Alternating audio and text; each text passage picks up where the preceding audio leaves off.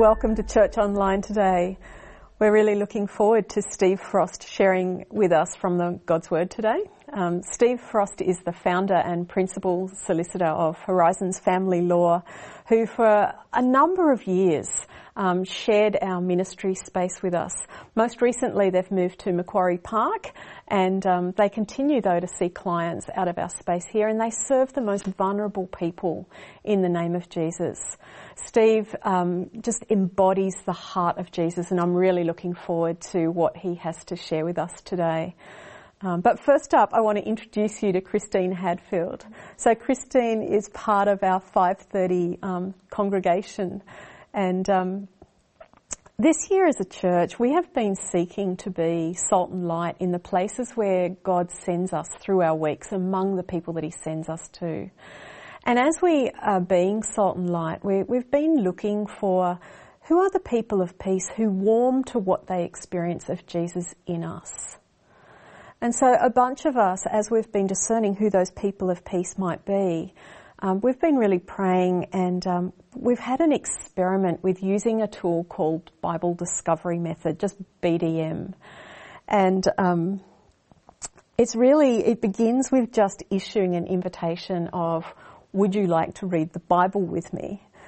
And then it's just simply reading a passage of scripture every time you meet, and just together becoming as mutual learners in what you read, and looking at what you observe in the Word, and just how that might impact our lives, how it might cause us to respond to the Word. And so, Christine, I don't know about you, but when I first heard about Bible Discovery Method, I think I thought two things. I think I thought, firstly, are people really actually interested? Would they want to read the Bible? And then secondly, it just seemed a bit too easy, like, in terms of sharing your faith. Like, is this it? Like, you just read the Bible with someone? But we've both been practicing it this year, and we've both been seeing God do pretty amazing things. So tell us about your experience. Yeah, I mean, that was exactly my first thought when I heard about Bible Discovery Method. I thought, can it be that simple? I'd heard stories of Christians who had been, using this method, and they were just sharing how amazed they were at how responsive people are to reading the Bible. And so I thought, well, if that's their experience, why don't I try it? Up until that point, I had been constantly seeking out a way to share Jesus with my friends. And I still remember one time I was on a bushwalk with a friend of mine. And I remember as I was walking, I was praying to God in my head. I was crying out, and I was saying, God, even if I have a conversation with this friend today, about faith, and even if in 6 months' time when I see her again, I have a conversation with her about faith, I said, God, that's not going to lead her to know you and want to follow you. But I was at complete loss. I didn't know what else I could possibly do to share Jesus with her. So when I heard about the Bible Discovery Method, I decided to ask her and another friend. They both know each other. I was super nervous to ask them. I felt like I was pushing it too far. And I had no idea how they would respond. But they both said yes. And even when they had said yes, it took me a while to actually follow it up. But when I finally did, I just prayed to God. I'm like, well, God, what passage should I do? This could be my only chance to read it with them. What passage of the Bible should I read?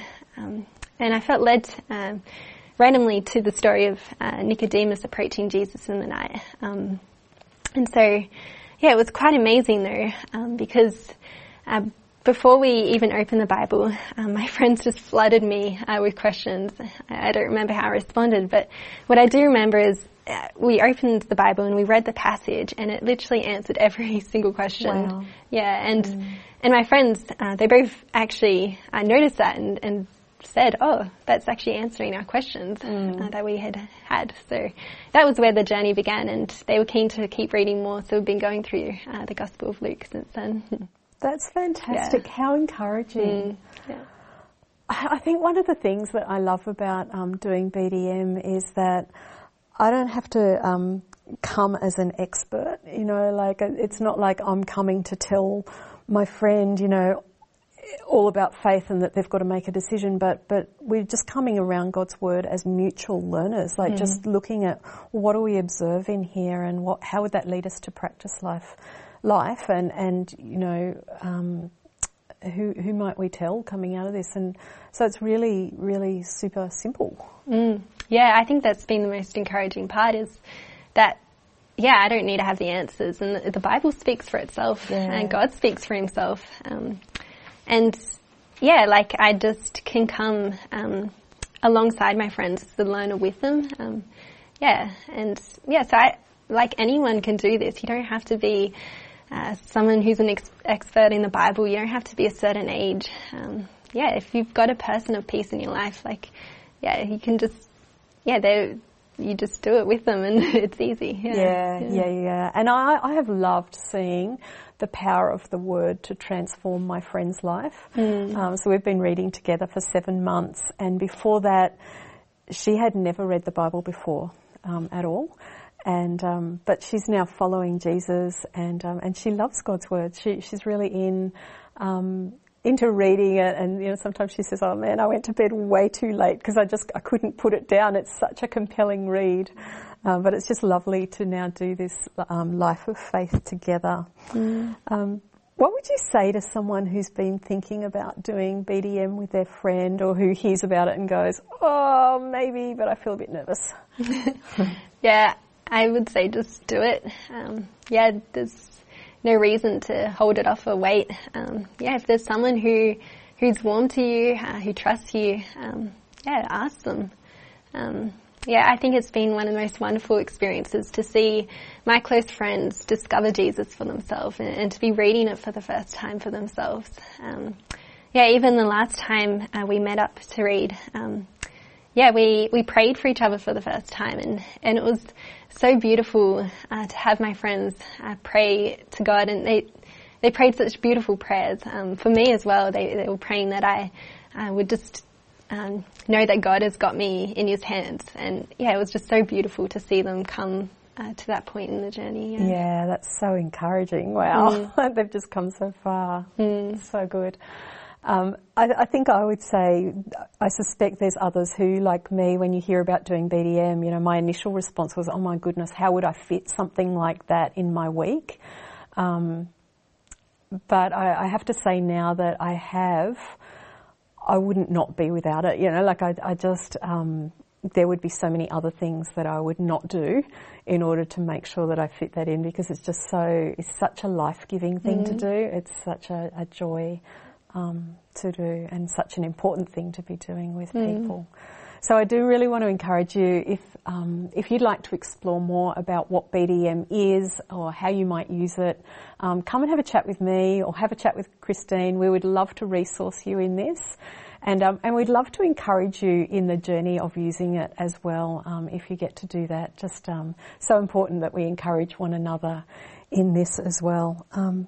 But I just have one more thought before we move to worship, and that is we have an art installation coming up in a week's time, and I just think, as we've been praying for people of peace, like it may be for the art installation that you think, oh, actually there's some people that I know, a friend that I know that would be great to invite along. And I just think the art installation is a fantastic way just to share our faith in a really non-confronting way, just through art and creative things that people have produced in our church. So I really want to encourage you, pray about who you might invite and invite someone along to that.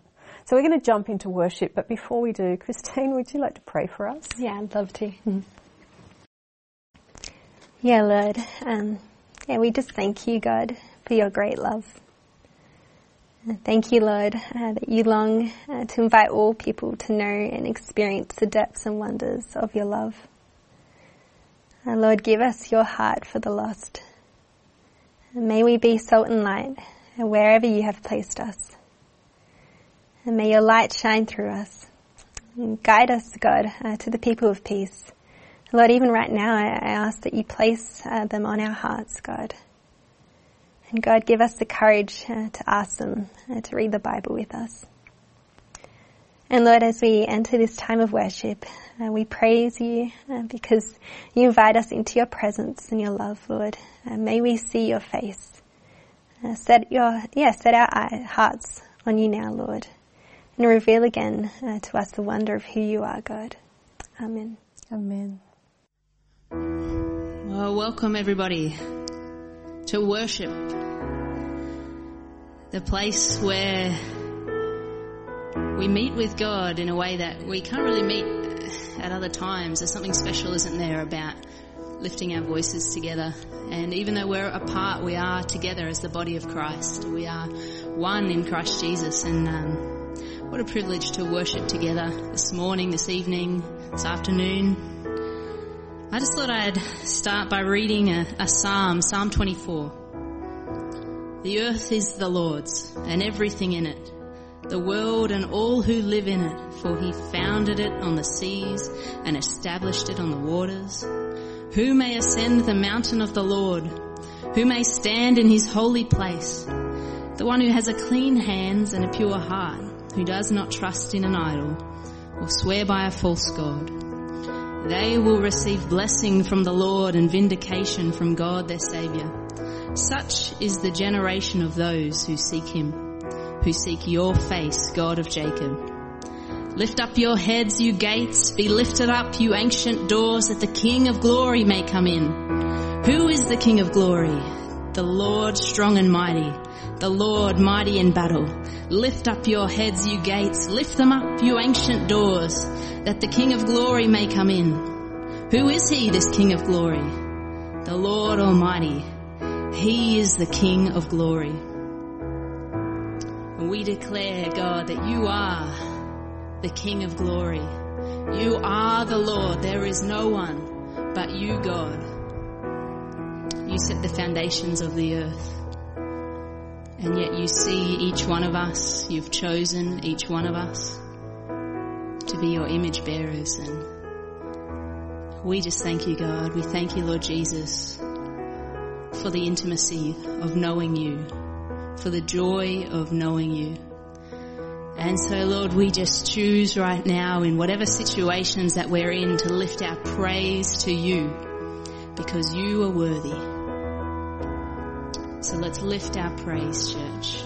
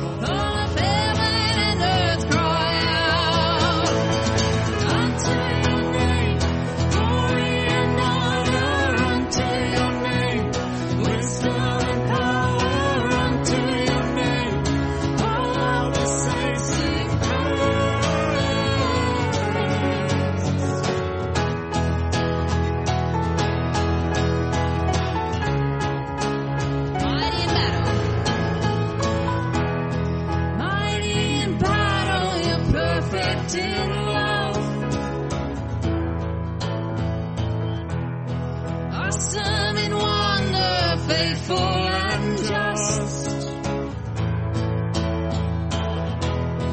matchless in mercy, wisdom and strength. You can be trusted in all of your ways, singing out, oh, you are holy, oh, King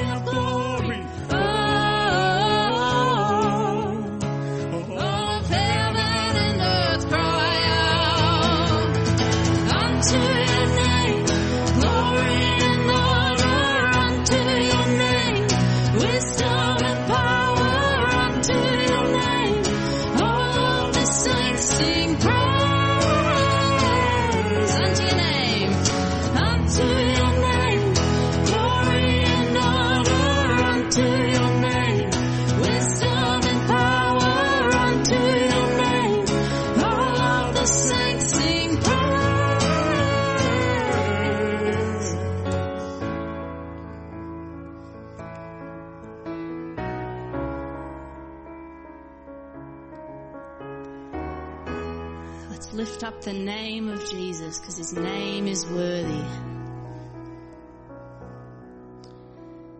Your name is worthy of praise.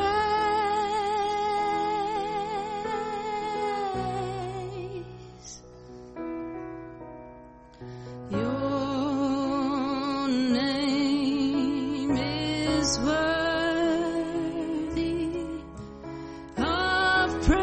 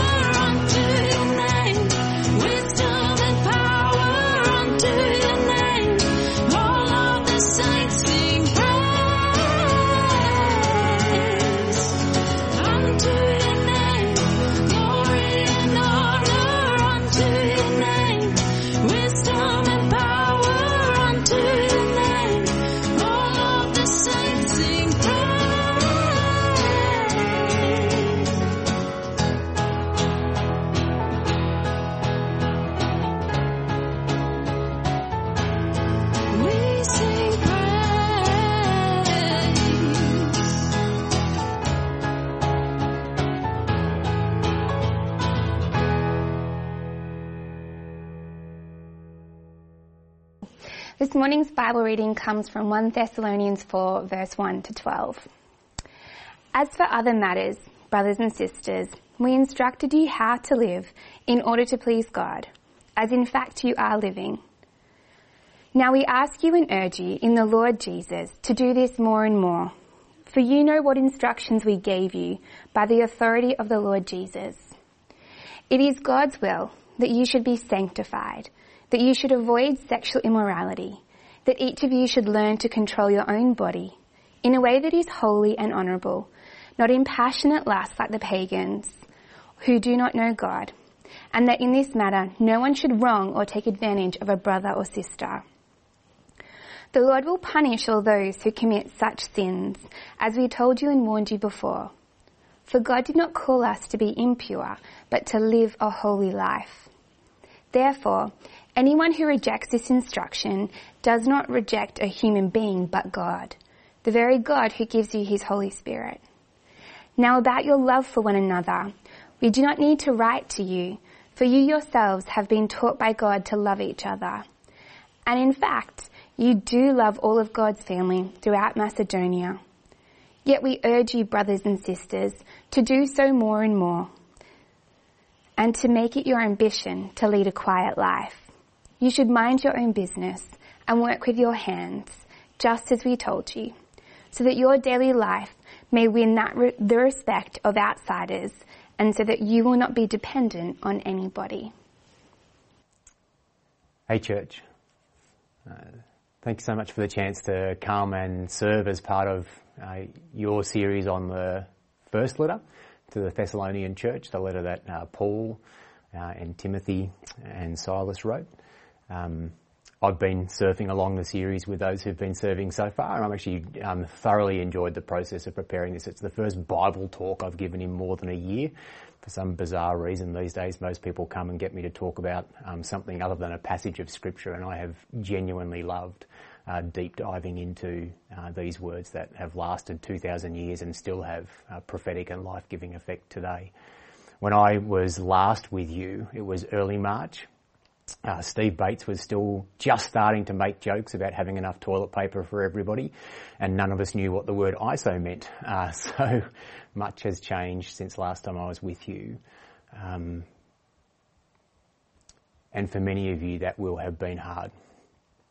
And for many of you, before I see you again, it will still be hard. And so maybe the best place for me to start is to pray for you the prayer that Paul and Silas and Timothy prayed for the church in Thessalonica at the end of what we call chapter 3 of 1 Thessalonians.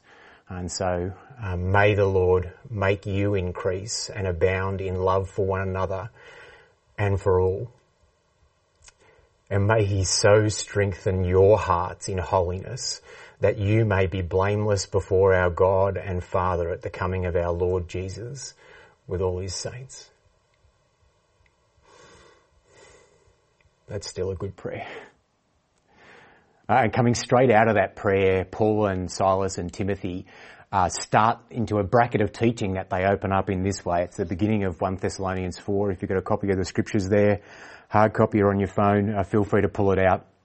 They start what we call the 4th chapter of Thessalonians with this word, finally, which is kind of an amusing word because actually if you did a word count of the whole letter, they're still only just over halfway through. But then I guess we've all sat through some sermon where we were given false hope that it was about to finish before the preacher rattled on with another 20 minutes of riveting content. Some of us, perhaps me included, have even given that false hope to people at times. I'm actually not 100% sure that the Apostle Paul would be able to land the plane within the very tight time window that Travis gives to us when we come to serve here. But if I keep going with this digression, I probably won't land in that tight window either, so I'll continue. Finally, brothers and sisters, we ask and urge you in the Lord Jesus Christ that as you learned from us how you ought to live and to please God, as in fact you're already doing, you should do so more and more.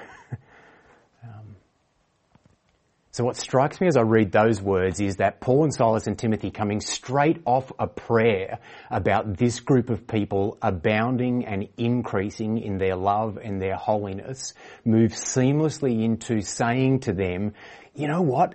Here's some things that would be really good for you to know if you actually want to live out abounding and increasing love and holiness. And this is actually just a reflection of the whole way that Paul conceives of Christian discipleship. He doesn't see Christian discipleship as something where we pray and then God magically makes abounding and increasing love and holiness happen in our lives and in the world. The way that Paul sees things coming together is that we pray, yeah, sure, of course we pray. We pray on a need-to-pray basis. And then having finished praying, God makes space for us to play our active role in co-creating our own Christ-likeness and in co-creating with him and with the whole church the kind of world that Jesus imagined was possible. Come on. In my translation, the one I just read from, it's my preferred Bible, mainly on aesthetic grounds. I just really like the cover. In my version, it talks about us learning how it is that we ought to live and to please God. Actually, there's a little hidden gem in there that I would have missed had you not asked me to preach on this passage. In my Bible, the word that's translated as live, the English word live, is actually a translation from the original language, the Greek language, of a word peripateo. And if you went to my next favourite Bible, chosen again purely on aesthetics because I like the cover, and flicked through, this is the King James Version, the way that verse 1 of chapter 4 is translated there is this: furthermore then, which is much more honest than finally. Furthermore then, we beseech you, brethren, and exhort you by the Lord Jesus, that as you have received of us how you ought to walk and to please God, so you would abound more and more. I don't know if you noticed the difference in the wording there, but in this Bible, the word peripateo is translated not as live, but as walk. And there's a difference between those things. You know, I can technically live, as in not die, by simply doing nothing, but I can't walk by not being active. And there's this sense in which I think the word walk, the English word walk, probably taps in better to Paul's model of discipleship, which is utterly about dependence, we pray, but is also about participation and cooperation. Paul has this vision of the Christian life where we, spliced together with the Holy Spirit and following on the teachings and life of Jesus, engage in participatory faith and learn how to cooperate with grace. So it's never all on us, but there's always space for us to be involved. This word walk actually becomes a really common way of talking about the life of faith within the early church. And in fact, what they're doing is picking up an even older idea, a Hebrew, a Jewish idea. They had a word halakha, which was also translated into English as walk. And for a Hebrew, for the tradition out of which Christianity was born, this word halakha, this idea of walking, was a way of talking about their devotion to God, and as well as their devotion to God, their obedience to Torah, their implementation of the things that God had taught them, life and community and world should look like in what we talk about as the first 5 books of the Bible, the Hebrew law. And so the first church go, well, we've always known that this is about devotion to God. We've always known that this is about obedience to the ways of God. We're going to use this word walk, but we're going to repurpose it a little bit to make it clear that now what we're doing is not just reading books and learning how to be obedient to them. Now what we're doing is reading Jesus, knowing Jesus, being spliced together with the Spirit and learning to walk in His ways. And so they start to play with this language of walking in all sorts of fascinating ways. They talk elsewhere about walking in newness of life. There's this whole new way of being alive that has opened up to us in Jesus and through the gift of the Holy Spirit, and that's what we're going to walk in. And so elsewhere they will also talk about walking in Christ or walking by the Spirit. It's this cooperative, participatory faith and grace that has become their new normal. It's a version of what's always been, devotion to God and obedience, but now it's flooded with beauty and texture and freedom and power and a million other things that make it better than we could ever have imagined.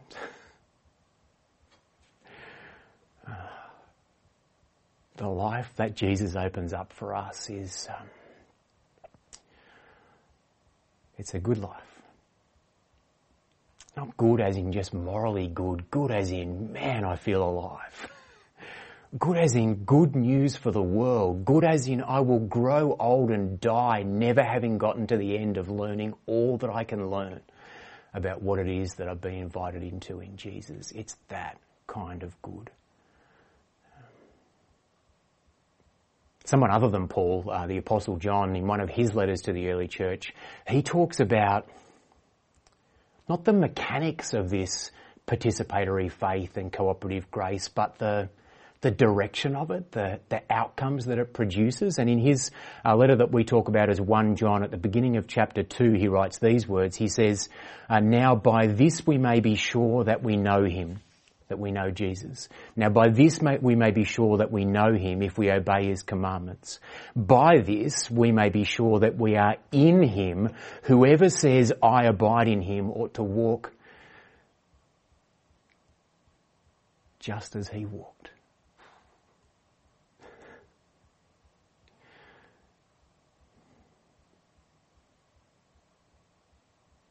Man, that's a gift and invitation for me and for you. If we abide in Christ, if we are humble and dependent enough to listen to his teachings, we could actually find ourselves living and walking just as he lived and walked. That's crazy. And so when someone next time asks you, how's your Christian walk going? Which I'm going to be really honest, that's a really strange little quirk of Christian language. If you want to run an experiment on how quirky it is, just go into your normal workplace in the next couple of days and say, oh, how's your hairdresser's walk going to the person who's cutting hair alongside you? Or how's your lawyer's walk going to the person who's sitting in the next cubicle? Or how's your teacher's walk going? And look at the look on their face and see how it works out for you. This is an idiomatically Christian thing that is tapping into cooperative, participatory faith and grace, and the fact that we are, day by day, learning how to hold our balance, which is what a toddler learns. How to put one foot in front of the other, even when we're tired and it's hard. And how to make sure that we never drop our eyes too long to what's at our feet, but we keep our eyes fixed on the one who's the author and perfecter of our faith, our destination, our home in Christ. It's a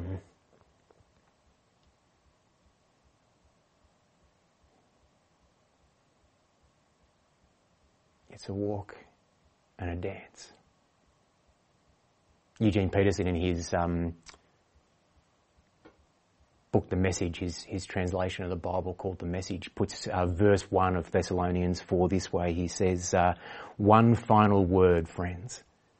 We ask you, urge you is more like it, that you keep on doing what we told you to do to please God, not in a dogged religious plod, but in a living, spirited dance.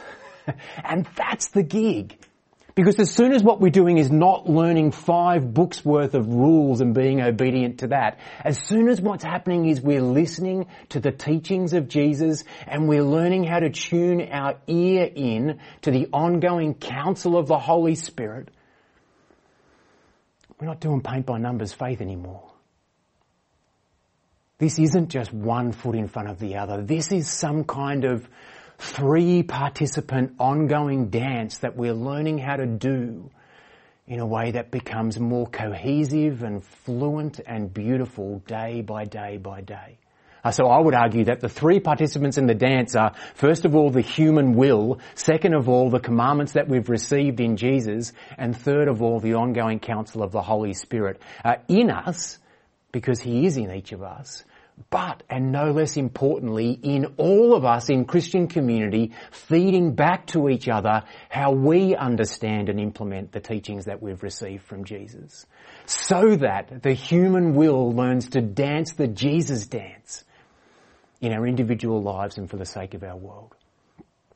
Paul, I think, is hinting at this 3-participant human will, teachings of Jesus, counsel of the Spirit dance when he says in verse 2 of 1 Thessalonians 4, for you know what instructions we gave you through the Lord Jesus. We're receiving teachings from Jesus down history on the pages of Scripture. And he says then in verse 8, therefore whoever rejects this, the teachings of Jesus and the way that the apostles unpack how they're to be implemented in the world, whoever rejects this rejects not human authority, but God who gives his Holy Spirit to you as an ongoing teacher, an interpreter, an encourager, and convincer, and everything else that you need to live this beautiful life and dance this beautiful dance.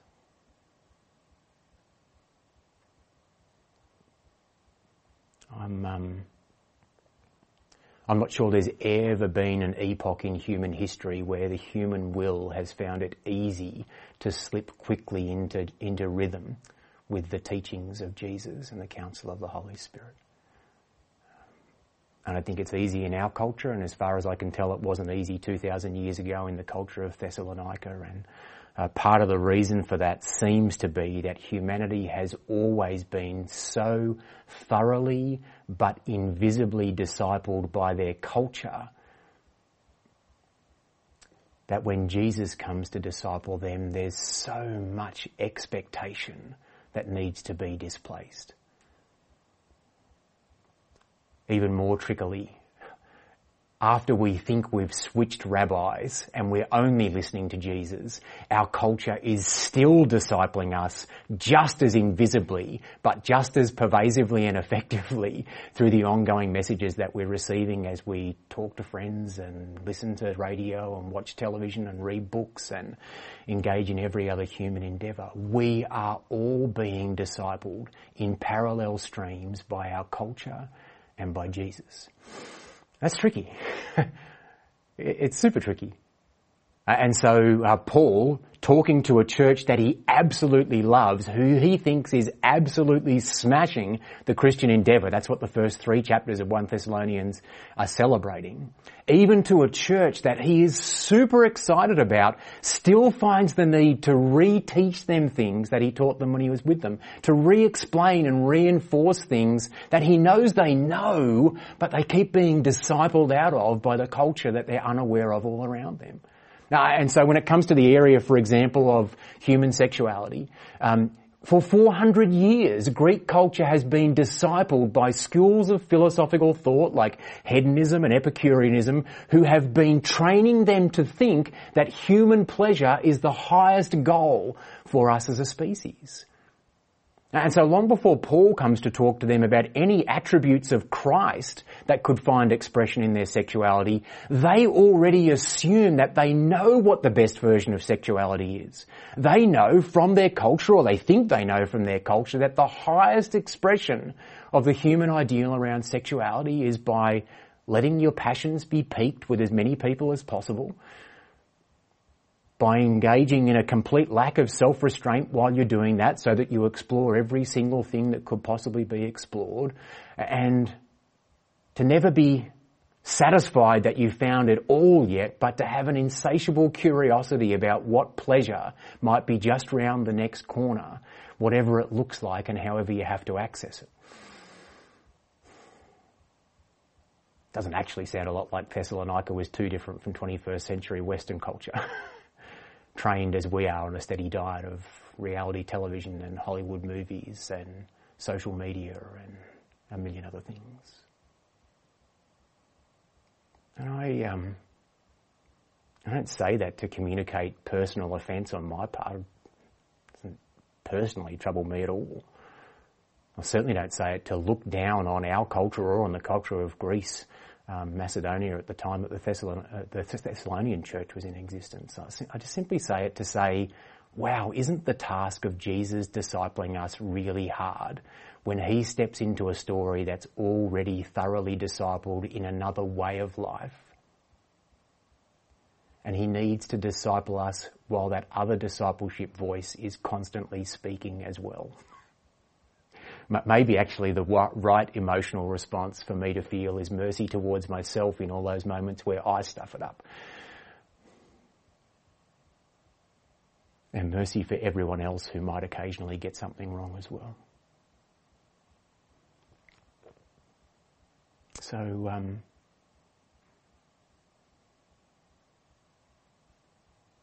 when Paul moves from prayer and general exhortation in 1 Thessalonians 4 to essentially say, hey, fornicators, huddle up, he's not coming to them to have a condemnatory, heavy, abusive chat. He's just saying there's some stuff you haven't worked out yet. His list of things that he wants to explain to them is pretty simple. He says to them, don't treat the beautiful union of people in sex as though it's just another sensory experience. Make sure you're in control of your passions and they're not in control of you. Don't exploit anyone or harm anyone in the way that you seek pleasure. And although it's not explicit in what he says, it's implicit.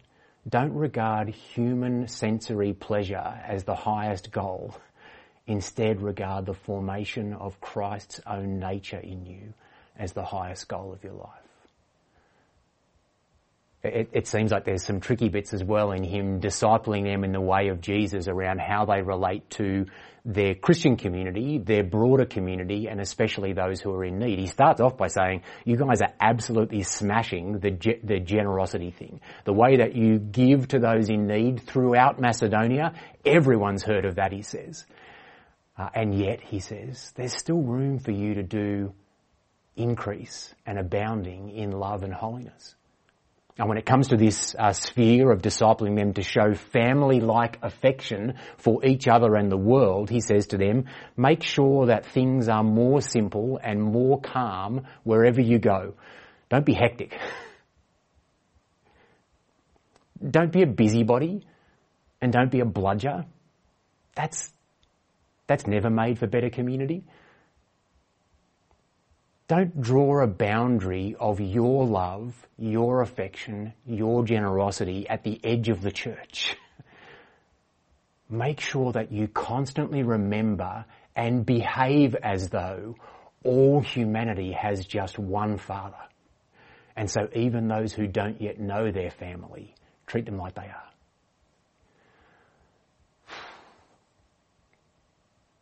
Can you imagine how much better the world would be if more and more people bought into this newness of life?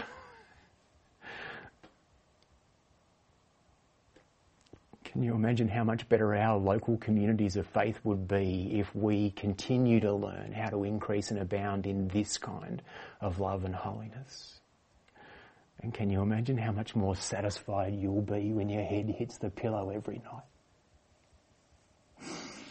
If increasingly day by day you're letting the teachings of Jesus and the counsel of the Spirit show you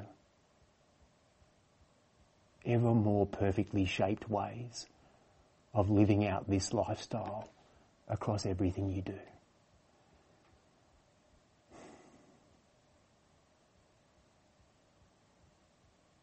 So, what might Paul and Silas and Timothy be saying across time to me, to you, to us?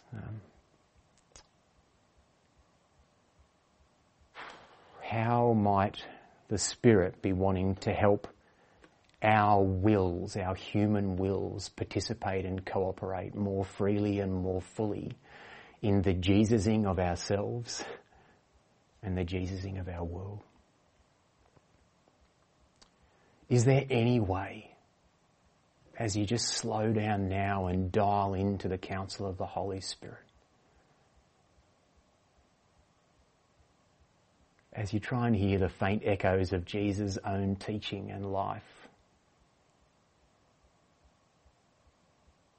coming at you off the pages of Scripture, is there any way that Hollywood or music videos or Instagram or reality television have invisibly discipled you in your relationships and sexual expression that don't reflect the faithfulness and generosity and contentment and self-control and patience and kindness and goodness that Jesus wants to intentionally disciple you into?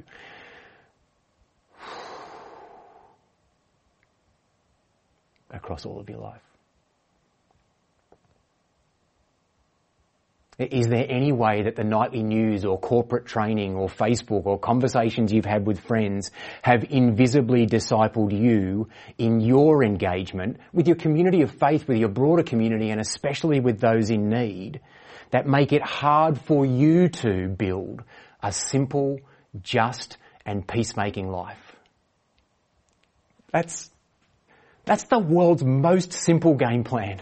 To just live a life that's simple, a life that's just, a life that makes peace wherever it goes. It utterly lacks complexity. It's only hard because our culture has been saying to us from the moment we were born that simple isn't good, complicated is good, fancy is good, accumulation of wealth is good, being well thought of by others is good. Being simple, that's not a high goal. We don't live in a culture where universally we're being taught day by day across everything we listen to that being just people, treating people fairly, seeing and stopping for those who are in need, we don't see that being valued. Being in a rush is good.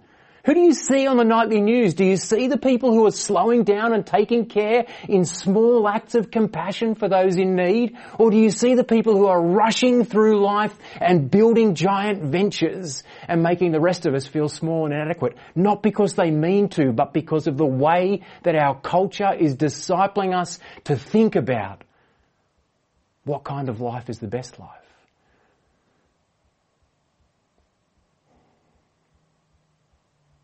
Do you, in a really practical way, just this week, do you need to talk to your family, to your spouse, about the kind of annual holidays or retirement you will limit yourselves to so that you can create the kind of good news for the poor that Jesus wants to be an expression of the kingdom of heaven? Learning how to put a cap on our aspirational levels of comfort is a super helpful way of making sure that we engage in the kind of prophetic generosity that God wants to prompt us to do. Are there some small chats and friendship groups or group chats and text message threads that you actually need to remove yourself from or tweak your participation in this week to make sure that others are built up and calmed down when they come into contact with you? Is there someone that you had placed outside Jesus' call to love others as he loves them because they don't look like you or think like you or act like you, or just maybe because they don't like you? And is it time to find some practical way of bringing that person back inside Jesus' call to love others as he loves us?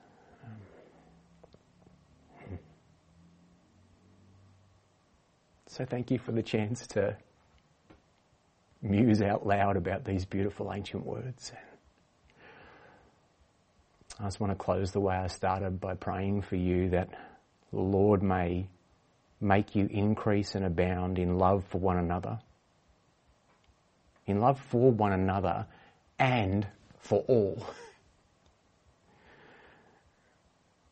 And may he so strengthen your hearts in holiness that you may be blameless before our God and Father at the coming of our Lord Jesus and all his saints. Grace and peace. I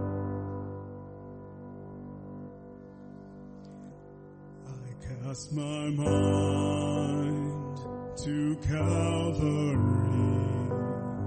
where Jesus bled and died for me. I see his wounds, his hands, his feet, my Savior on that cursed tree.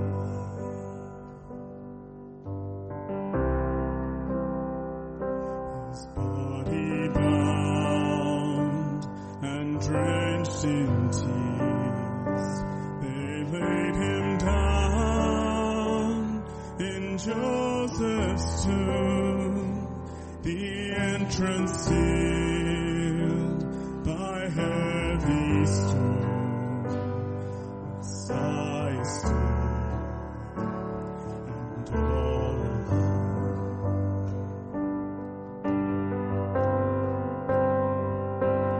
oh, praise the name of the Lord our God. Oh, praise his name forevermore. For endless days we will sing your praise. Oh Lord our God.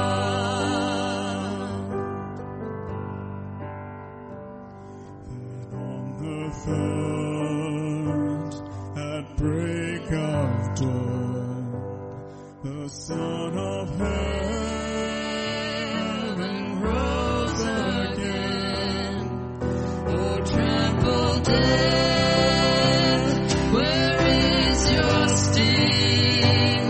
The angels roar for Christ the King. Oh, praise the name of the Lord our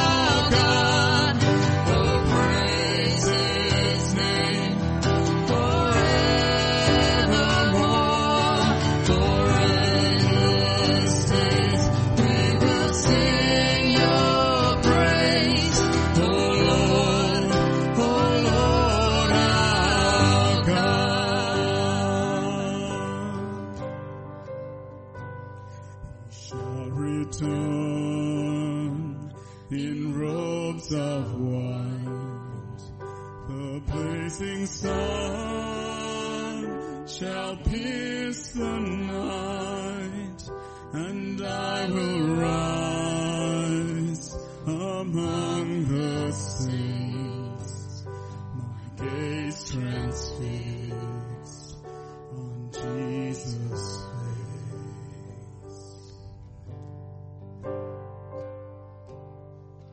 Oh, praise the name of the Lord our God.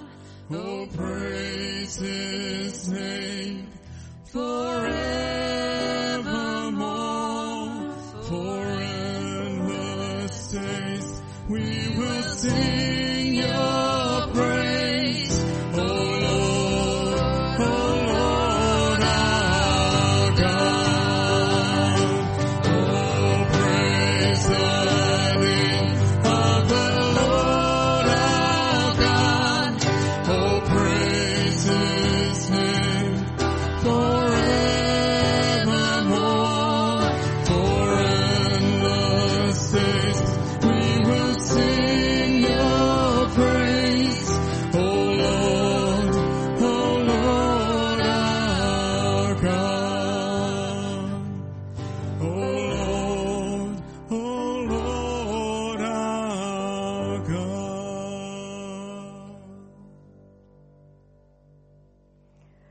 Thanks, Steve, and thanks, Christine, for being involved today. It's just so important, that message of authentically loving one another, and also being able to share the gospel with those who don't know Him as well. Don't forget that we have a daily devotional guide running through the book of Thessalonians. You can access that through the e-newsletter or through the website, and it's not too late to get on board with that.